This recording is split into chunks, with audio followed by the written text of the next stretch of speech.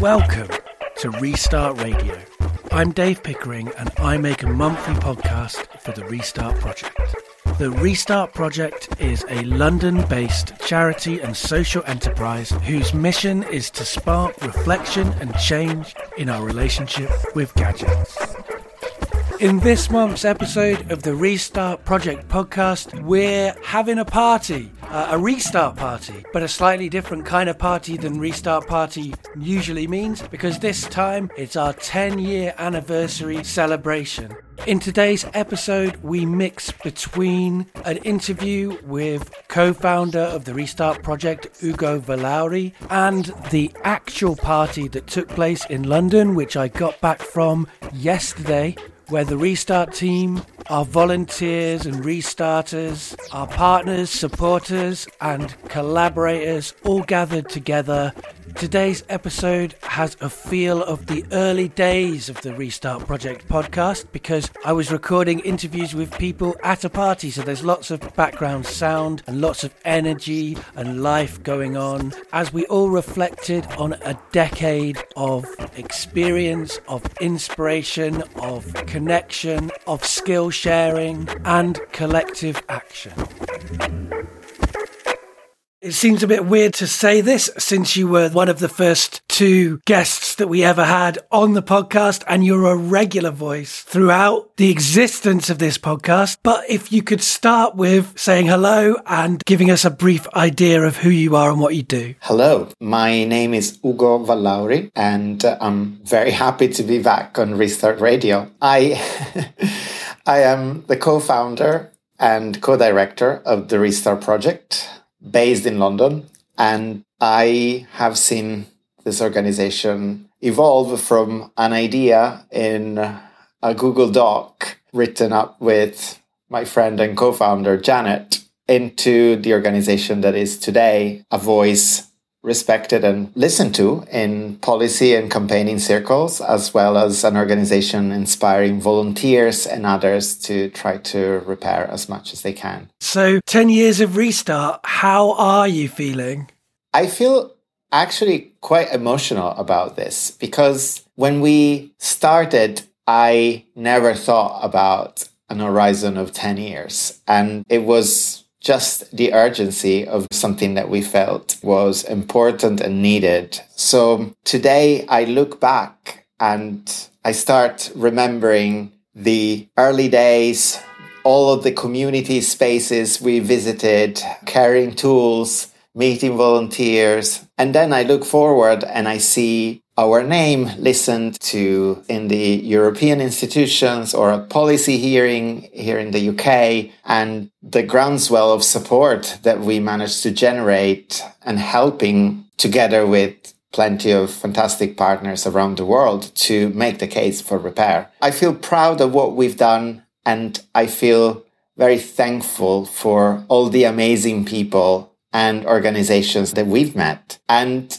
I see a journey that is unfolding day by day and that has many chapters yet to be written. So that's encouraging and I'm looking forward to what's next. So let's go right back to the beginning. You've sort of touched on it already, but let's have a fuller version of the story. How and why did Restart begin? So the real story is that myself and Janet Gunter were both working in international development, the use of information and communication technologies in development. And both of us were having a bit of a frustration with regards to how people working in that sphere always focus on bringing tech to the global south and to trying to fix problems. And there's always this excitement about the next technology. Having both of us lived in the global south in different places, we wanted to actually celebrate the human aspect of all of this, how we learned how people make the most of everything they own or have access to in order to ensure that it can last, and how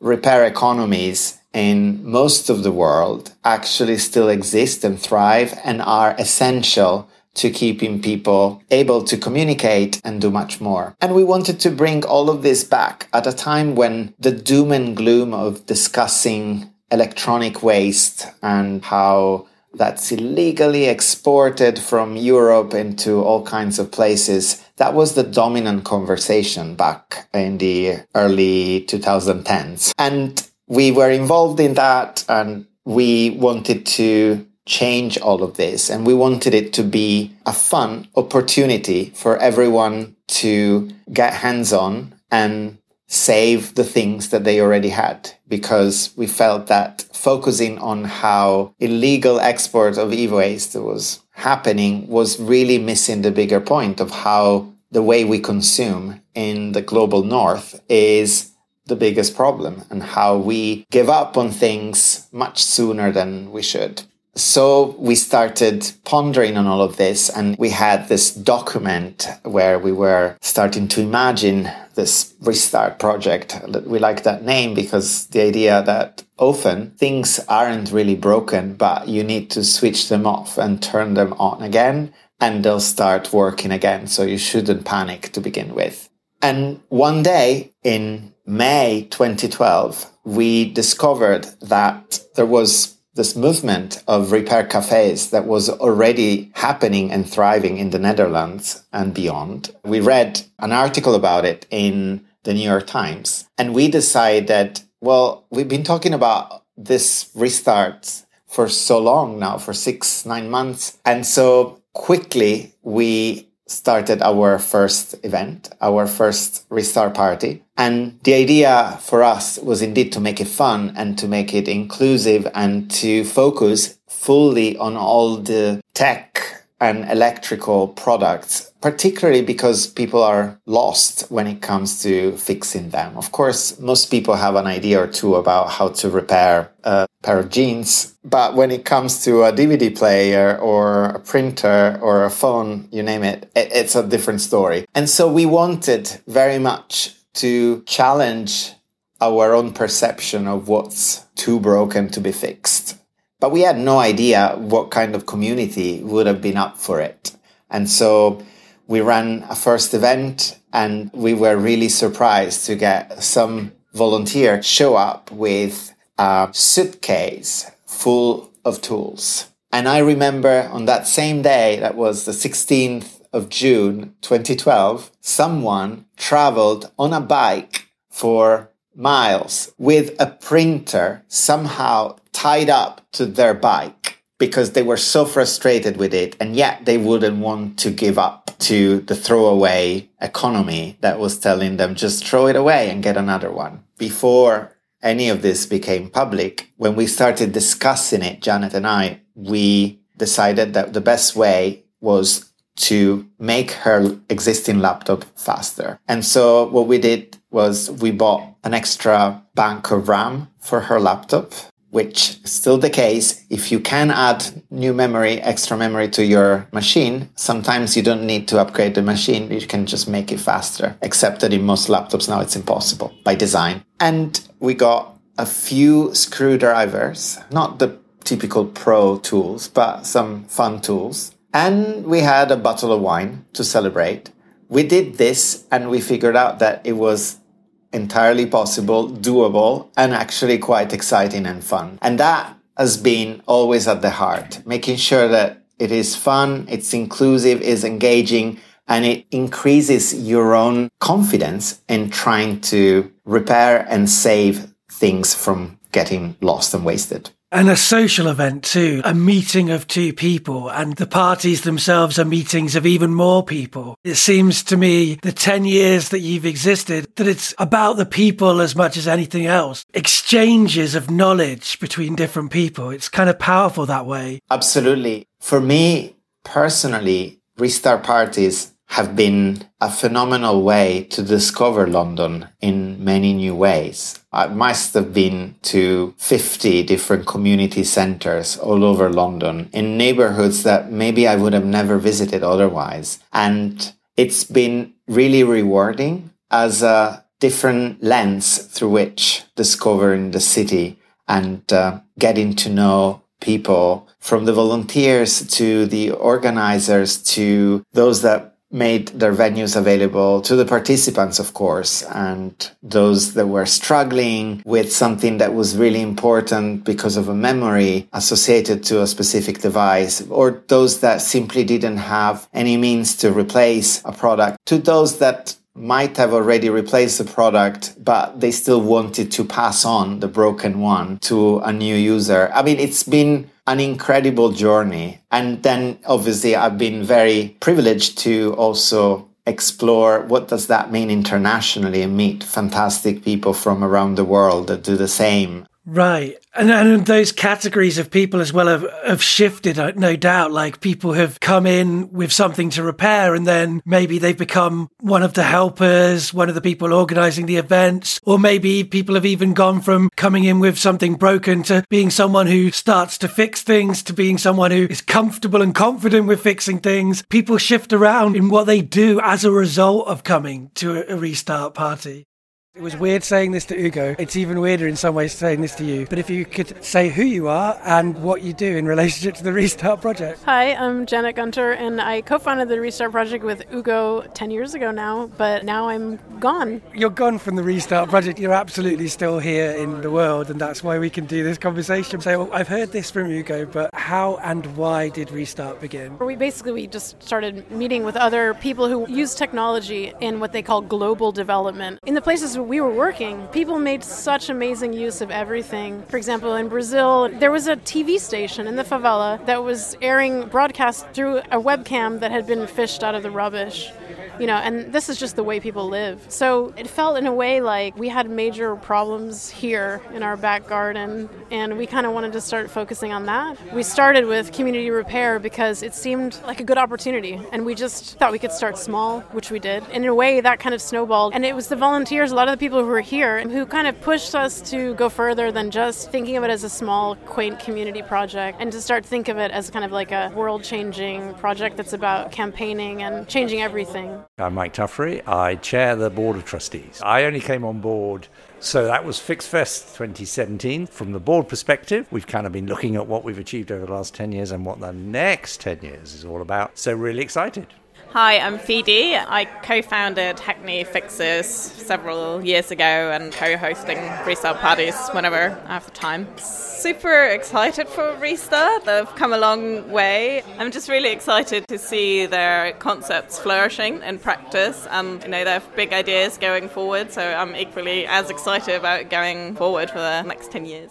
So how do Restart's goals look different now from the goals that you had in that first year of the life of the organisation? You'd be surprised to hear, perhaps, that actually they haven't changed. And it's quite incredible, actually, when you look back at what we wrote 10 years ago, when we were writing our first internal document. I guess we were ambitious in terms of what we wanted to achieve. And the community in the very early days really helped us shape what we wanted and kind of inspire us. We've been to banks helping their employees figuring out that maybe the replacement cycle for the products they even get from their employer should be reviewed. Or we've been to museums, we've been to universities where design students are frustrated with how things are too easy to break and too hard to fix. So all of these ideas were there from the beginning. We knew that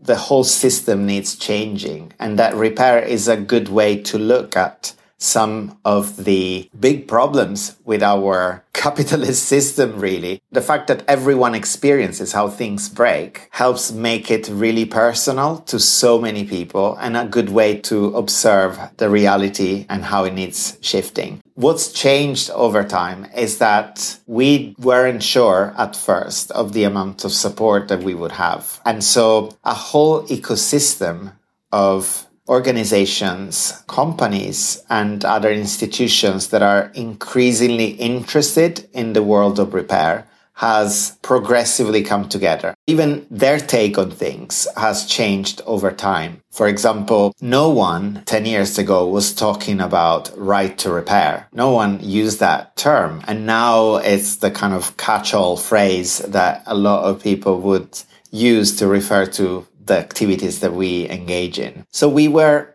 preparing in a way, from the early days for the scale of change that's needed and realize that, sure, we need to offer hope to people, both in terms of communicating about repair and helping communities come together, inspire them that it's not impossible. But ultimately, we need policies at city level in terms of waste prevention, national level in terms of repair incentives, and international level forcing manufacturers to make products that actually can be repaired, to all come together if we want to make a long-lasting impact. And we couldn't necessarily envision the details of it at first, but we knew that we needed a lot of support in order to get there. And slowly looks like we're getting there. Right. And I mean, that's one of the things that I find so inspiring about the Restart project is the fact that you've got all of these lenses at the same time, you know, the personal, the social, the political, the global, the macro, the micro, all of these things. It's impressive that it's been there from the start. Do you have a favourite moment in the last 10 years of Restart? I'm going to say, because I'm seeing Monique talking over there, that I think some of the skill shares we've had among women and non-binary people, the rosy skill shares have been so awesome. Like creating this friendly space for women to share skills. And for me anyway, that's a really unique space that's created, and I'm not used to that in my daily life. Favourite moment was probably FixFest, because I'd just come on board and was still trying to figure out, and then suddenly there were all these people and breakout groups and people getting excited, fixing stuff and talking about stuff, coming from all their different groups and so forth. So that really kind of brought the whole thing alive. It must have been like one of those first Restart parties that we set up, because they were so quickly so popular and really successful. So we got lots of people into the room, got lots of repairers, and there was just such an excitement around the opportunities of repair. I think that was one of my key moments.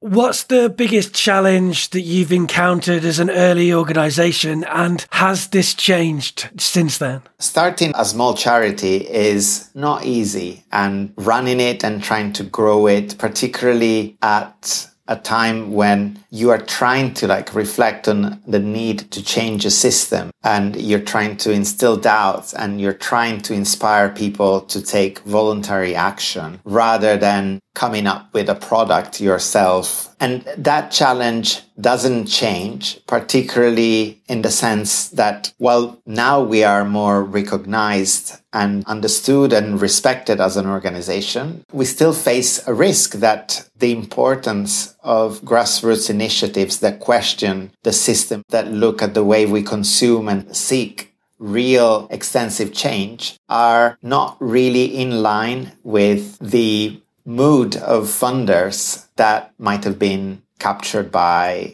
things like COVID or the cost of living, but they don't necessarily see the link between the way we need to stop growing in the same unsustainable way and start making sense of maintenance, repair, and reuse economies at large to reduce our environmental impact and live happier and more in harmony with our planet. So this is still a challenge. At the same time, some of the things that have changed is that indeed we are much more listened to, and we are able to provide feedback to consultations by policymakers at all levels, from London to Europe, and contribute and trying to shape these pathways towards change. We see ourselves, and hopefully our partners would agree, as conveners, trying to help the voices of fantastic, relevant people and organizations that are not yet sufficiently taken into consideration to emerge and to bring their perspective and to make a more coherent and winning case for making repair the norm. My name's Sophia Flucker. I'm a host of Kensal to Kilburn Restart parties. Do you have a favourite moment from the 10 years of Restart? A moment springs to mind which happened very recently, actually. It was where we were doing an event locally, and a woman came in with her son who was in primary school, and he was very shy, but he was, it turned out, very passionate about vacuum cleaner repairs and very experienced with vacuum cleaner repairs. And it just happened to be that Philip was actually repairing a vacuum cleaner at the time. So we were able to introduce them, and they kind of teamed up on that repair. It was a very interesting exchange of information, and they did a lot of troubleshooting together, which was very impressive, but very fun as well. I'm Ben. I'm a long time restarter, and I was a volunteer coordinator, so I often get involved with some project with interesting repairs if we're doing them at events. It's not an individual one, but there's always a moment that something that makes noise, like a Hoover, starts working on a radio, and the whole room cheers, and that's always amazing because it's much more together than just one person's object. Hi, I'm Dave Lukes. I've been a volunteer with the Restart Project for over 10 years now. I fix electronics, help to organise events, both in Hackney and in Sydenham, where I live. I've had lots of favourite moments. Every time I see the delight in someone's face, when something gets repaired that they thought was a goner, even the really trivial ones. Also, occasionally you get moments of schadenfreude. For instance, somebody was told that their coffee pod machine was totally unrepairable. Turned out it had got a coffee pod jammed in it. 10 seconds with a screwdriver and it was fixed. The girlfriend who brought it along delighted in saying, "I'll never let him forget about this." Things like that, putting a little joy in someone's life. I would never say they're the favourite repair, they're all my favourites. You've been working largely on policy and campaigning. What policy win felt the most important, or which policy win are you the most proud of? And are those things the same or are they different? There's clearly like a defining moment in all of this, and I'll remember it forever. That's when, together with some of our European partners, we knew that a potential regulation making repair a bit easier for washing machine, fridges, dishwashers and TVs was at risk of being sabotaged in some negotiations. This was back in 2018. And so we came up with the idea of showing up in front of the European Commission in Brussels with an old fridge, a washing machine with a sad face on both of them, and chant right in front of representatives from all of the European Union countries, at the time the UK as well, that we needed the right to repair and that we needed it now. And I am very proud of that moment because the picture of that protest with the sad face on the fridge and washing machine made global media, and it did help bringing in a certainly non-perfect regulation, but one that is the base for all of the work that we're doing now. In fact, after that win, although it was a partial win with a lot of grey areas and bad caveats, that's what helped us start a full-fledged Right to Repair European campaign, which we are happy to have started and to be steering alongside other organizations. And the fact that we have over 100 of them now from 20 European countries, including countries outside of the EU, like Norway, Switzerland, and the UK, is testament to how we're doing something that resonates with people's frustration and desire to see an end to this unsustainable and just obscene planned obsolescence. And yeah, the time is running out. We need to change the system before the system just destroys the planet completely. It's not acceptable that just the other day, a lobby of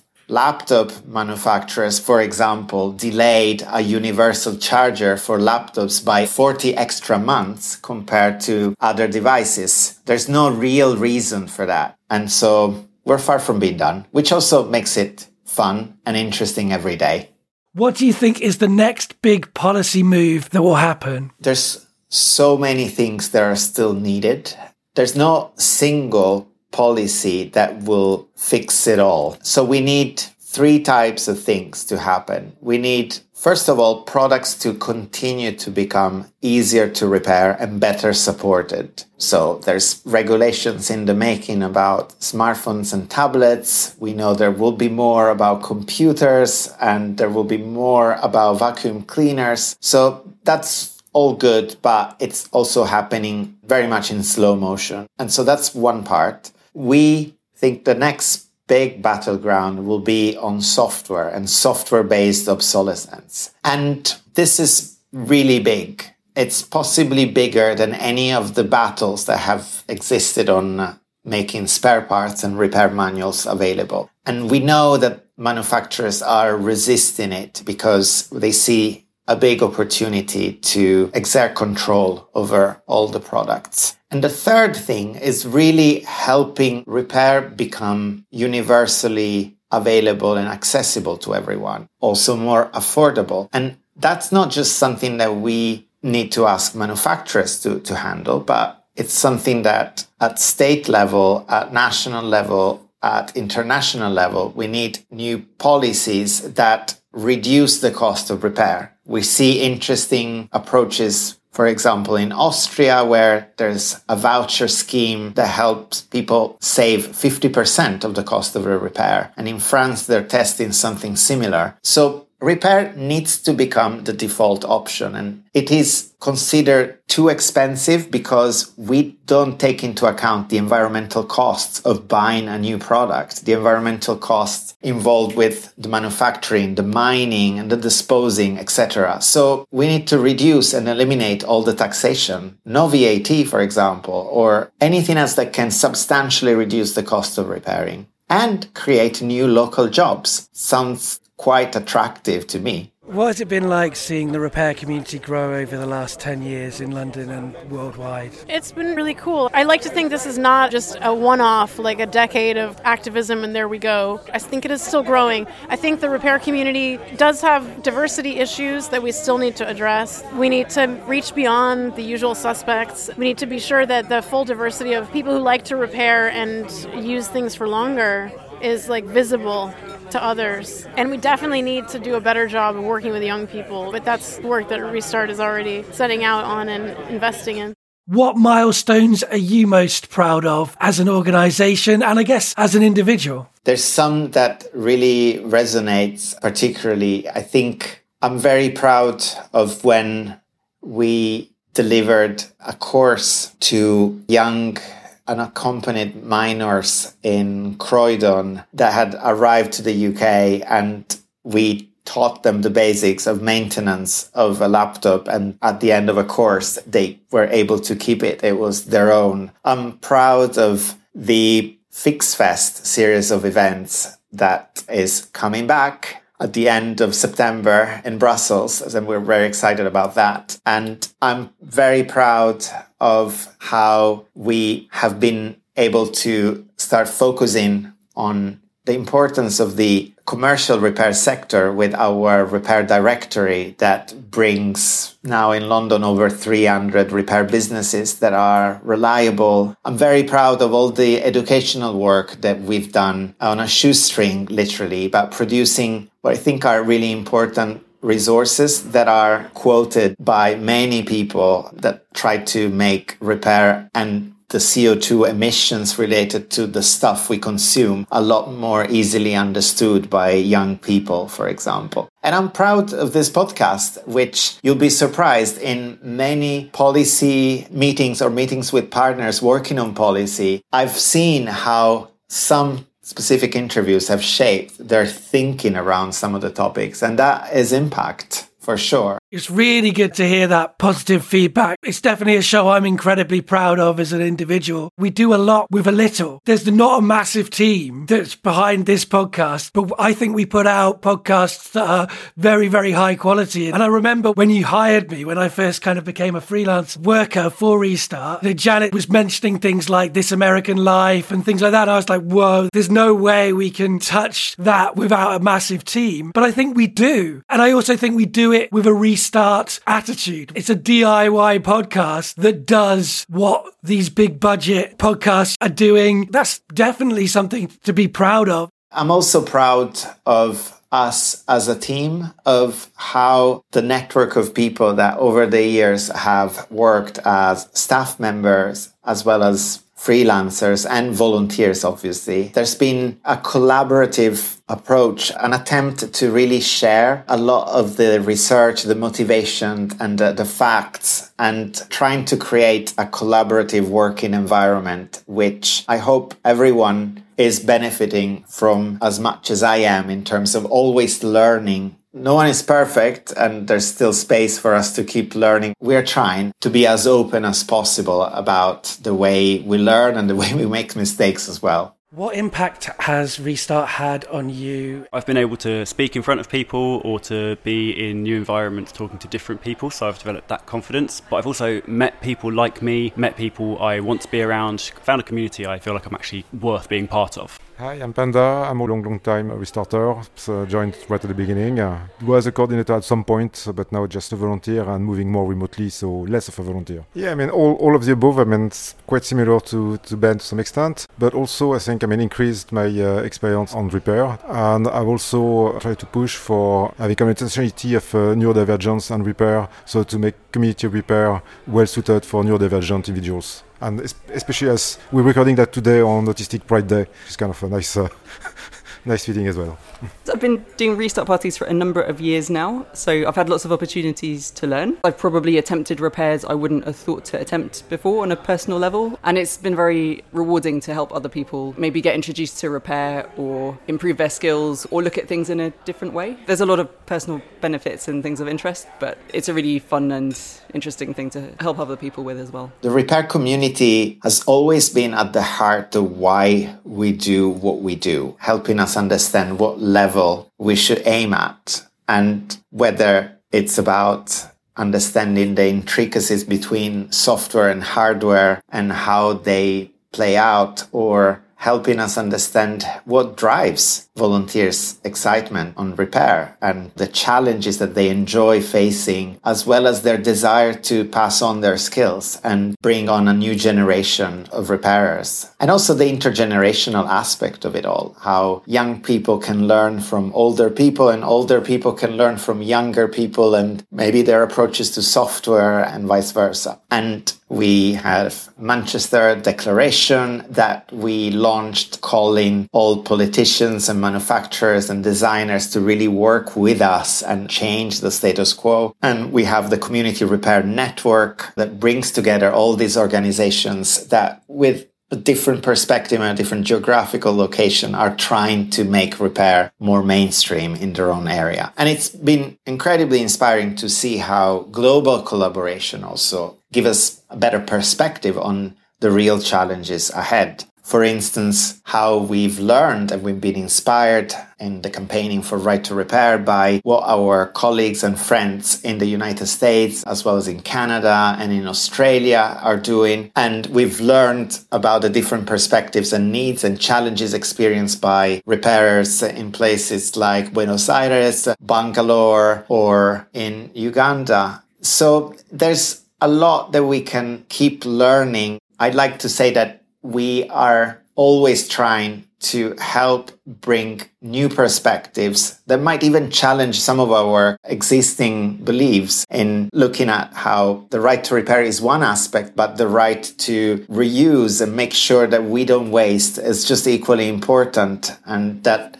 future campaigning needs to take into account all of this. Then there's evidently the shift. There's more direct awareness about what a repair cafe, a restart party, a fix-it clinic, or whatever you want to name it is. And there's many people understand that.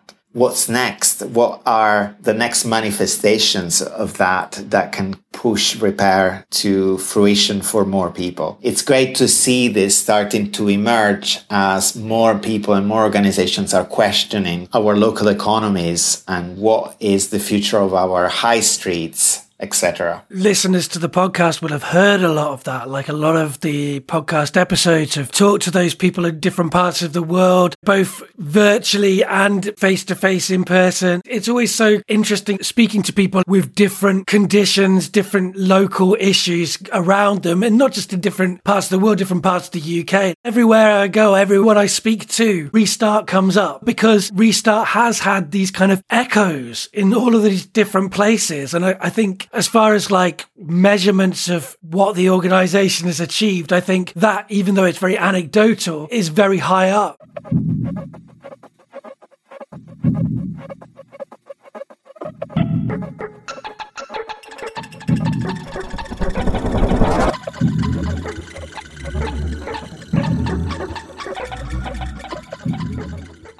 My name is Stefania. I'm mainly fixer, but at one point I was also hosting and volunteer in the office for a while. What's been your favourite fix that's happened at a restart party? The most challenging things is when you see something that you've never seen before. You don't know even how it's supposed to work. But I like especially vintage stuff. Lately we've done an event that was a kind of very early video games. Was optics. It was was actually a very easy fix. It wasn't a big deal, but it's just weird how many things you can see. You can find out from 20, 30 years ago. And fun enough, they're also more repairable than the modern stuff. I don't have, I think, a favorite fix per se, because all the fixes are great per se, and they're all different. Different because even if it's the same device, the people are different. They bring their own experience, their own attachment to the object. And I quite enjoy as well things that were not fixed. I mean, for instance, try to fix a keyboard and failed to fix the keyboard, but I got a hug at the end. And kind of, it was still, I mean, a great ambience and great atmosphere, and we kind of still learned about the keyboard even if we didn't fix it. So I think there is value in the community repair process in itself, whether we end up with a fix or not. The ones I like are not necessarily the complicated ones. It can be the simple little things. For instance, I once fixed a cat's drinking fountain with an elastic band. You get all sorts of little things like that where something's been jammed and you unjam it, something needs lubricating, you lubricate it. And yes, there are all the crazy Sherlock Holmes type things where you have to trace the circuitry and find out which component's blown and replace it. But whatever you're fixing, it's just as much fun to fix something, even if it's a simple fix. Somebody goes home happy, you go home happy because you found something interesting out about something, had a nice chat with someone. That's what the important thing is, the human relationships. I think my favorite fixes, and that's happened numerous times, is when people come to an event and it's clearly going to be a complex repair that probably involves a spare part and some follow-up, and then they come back and they complete the repair together with a volunteer. It's so easy to buy a new one, right? And it's cheap also. So I really appreciate when people go the extra mile. They spend those extra hours. They probably learn a lot. That's what's cool also, is you see that people are learning as they're doing it. If there's collaboration happening between the volunteer and the participant, or between volunteers, that's the magic, I think. And that's why we have these events, because you can sit at home and watch a YouTube video and fiddle with it until your heart's content. But that's why we have these events, is because ultimately, a lot of magic happens when you get people together. So is there anything that would have surprised you, the you from 10 years ago, that's happened during these 10 years? I guess I wouldn't have expected things to accelerate in the last few years to the point where manufacturers are trying to co-opt some of the concepts that we've been pioneering and trying to make them their own, obviously in their own way that we tend to disagree with. But that kind of mix of co-optation and greenwashing, I didn't expect would happen. But at the same time, I also remember that years back, we were only dreaming of finding maybe a communication agency partner that would help us have billboards around cities reminding people of how wasteful the way we consume is. And now there are companies out there that are growing and they are trying to promote second-hand devices, reminding everyone of the CO2 emissions involved with using brand new products and throwing them away too soon. So both positives and negatives. I'm impressed with that. But at the same time, I guess as activists, we feel an urgency for things to progress faster than they actually are. So a bit of frustration at how, practically speaking, plenty of waste is still happening and so many more challenges are happening due to the way manufacturers are taking advantage of new barriers while they might concede on making some spare parts available for their products. So in a sense, nothing has changed, but there's plenty more awareness and support. I guess because the climate crisis has become so much more real and understood over the last 10 years, more people are also starting to question the way we consume as a real aspect in all of this, and the way we are forced to consume in many cases. One thing that I find particularly problematic and infuriating is that manufacturers, well, deep down, they know that making products more longer lasting and repairable is inevitable because there's a groundswell of support for it. They're still trying desperately to blame it on the consumers wanting thinner and frequent updates and new gadgets and not wanting actually to repair things. And that is just obscene, and we need to call it out at all opportunities, at all costs. Hi, I'm Fiona Deere. I've recently started as co-director at the Restart project. Briefly, what do you hope for the next 10 years?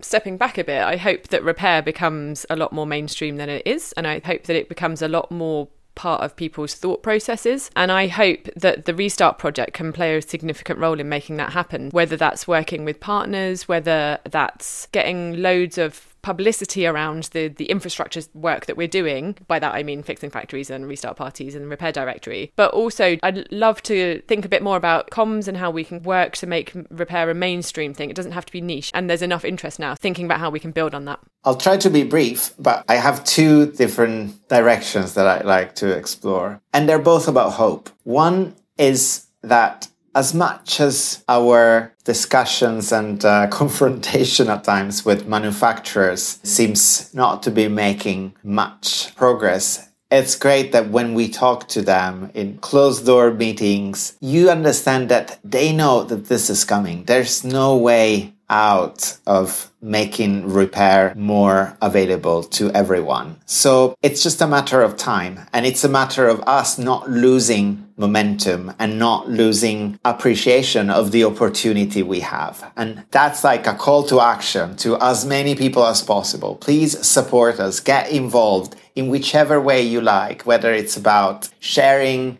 the podcast, whether it's about supporting a local organization in your area that's making all of these issues stand out, or support Restart directly. But it's happening, and manufacturers are still trying to defend what they're used to, but they know that they can't win long term. Things are changing, and the groundswell of support for repair will only keep growing as more and more people, frustrated with all of this, are tired and just won't change. But we are not done yet, and here comes the second vision I have for the future. Well, we keep working on pushing manufacturers as well as specifically regulators, politicians and policymakers, because we don't think any manufacturer on their own can actually make this change, and they all need to be required to make as much change as we see fit. It's not going to be a matter of voluntary agreements to change this. And in the UK, we are struggling a bit more because there doesn't seem to be enough of an understanding that this is important, particularly post-Brexit. We need to keep making repair visible at all stages. And so we're very excited that we are now looking at what's next, in addition and to complement the community restart parties that are so omnipresent everywhere in our cities. And so we are very excited about fixing factories as places where repair is available permanently, where people can learn skills, where people might get access to advice on professional repairs that can help, and where reuse might be made easier when that's the case. We'd like to see them everywhere. We'd like to see them across the UK. We'd like to see them in Europe, everywhere else. And this is exciting because only by making repair inevitable in our everyday life, that's how we're going to be able to make the case for policies that will then make it much more accessible for everyone. And so this is in a way to look at the future. And so any help and any new ideas to make that reality will be very, very welcome. And for us, finally, as an organization, we think that in the UK particularly, more understanding of how repair and reuse and a future vision of how we reach net zero from the perspective of repairing more, wasting less, and producing and importing less stuff that could actually be reused is needed. And we are trying to articulate that into a vision that can probably bring on many more people compared to what the Manchester Declaration has already done. So stay tuned for more. It was so nice to see people in person, face to face. So many people that I'd met through making this podcast, through going to restart parties. And it's wonderful to be in a room full of friends. There's lots of challenges ahead. There have been lots of challenges behind. And the Restart Project is up to them. And it's going to carry on pushing forwards to change our relationship with our gadgets, with our technology, with our throwaway culture, and to fight to make a better, more sustainable, more repairable world. One thing that's run through this podcast episode is the idea of community, of shared experience and knowledge. And right at the heart of everything that the Restart Project has done is the volunteers who have helped to shape and create every achievement that the organisation has had over this decade. Part of that community is you, the listener. Thank you for being part of the Restart Project community. Thank you for listening to the show. And I look forward to working with you, whether I meet you or not, in all the work that we all have still yet to do. The thing I always ask every guest, and I guess I shouldn't treat you any differently, is there anything that I should have asked you, anything that you'd like to emphasize or go back to or bring up that hasn't been covered in our conversation? I think I should be called out on my own shortcomings as a repairer. So people ask us, okay, so you want this right to repair so that you think really that everyone will repair everything themselves? And no, not at all. We want everyone to be able to make their own choice when something happens. So I have not probably become a much better repairer over the last 10 years, but I think I've become even more stubborn in terms of making sure that before something reaches the end of its life, it's gonna go through all the possible options. And luckily, knowing a lot of wonderful people in the repair community has helped us extend the life of many products, also in my personal life. And finally, I think we don't thank enough the volunteer efforts of everyone that ever made themselves available, even just for one event, repairing 3 or 4 things collaboratively. Because it's not just about performing that 2-3 repairs. It's about the amount of inspiration that's been bringing to participants, all the learning and all the altruism involved in this movement is really at the heart of why we do this. It re-energizes me every time, even 10 years on how we need to make this system work for people and planet, and not just for a system obsessed with selling new stuff at all times. Restart Radio is a show aired on Resonance 104.4 FM and a monthly podcast uploaded to the Restart Project website and found wherever you get your podcasts. As with all episodes of Restart Radio, we'll include links with background information to all of the issues and stories discussed over at therestartproject.org, where we've also set up a fundraiser. So if you've enjoyed this episode, do make sure that you donate there to help to fund the future of the podcast. The music that you've heard in today's episode was made with lasers and repurposed electronics and is a collaboration between Opto Noise and Cassini Sound. And big thanks to Restart's communications producer Holly, who does the research and the planning for the podcast. And now it's time to pack up the equipment and say goodbye to each other. Goodbye, everybody.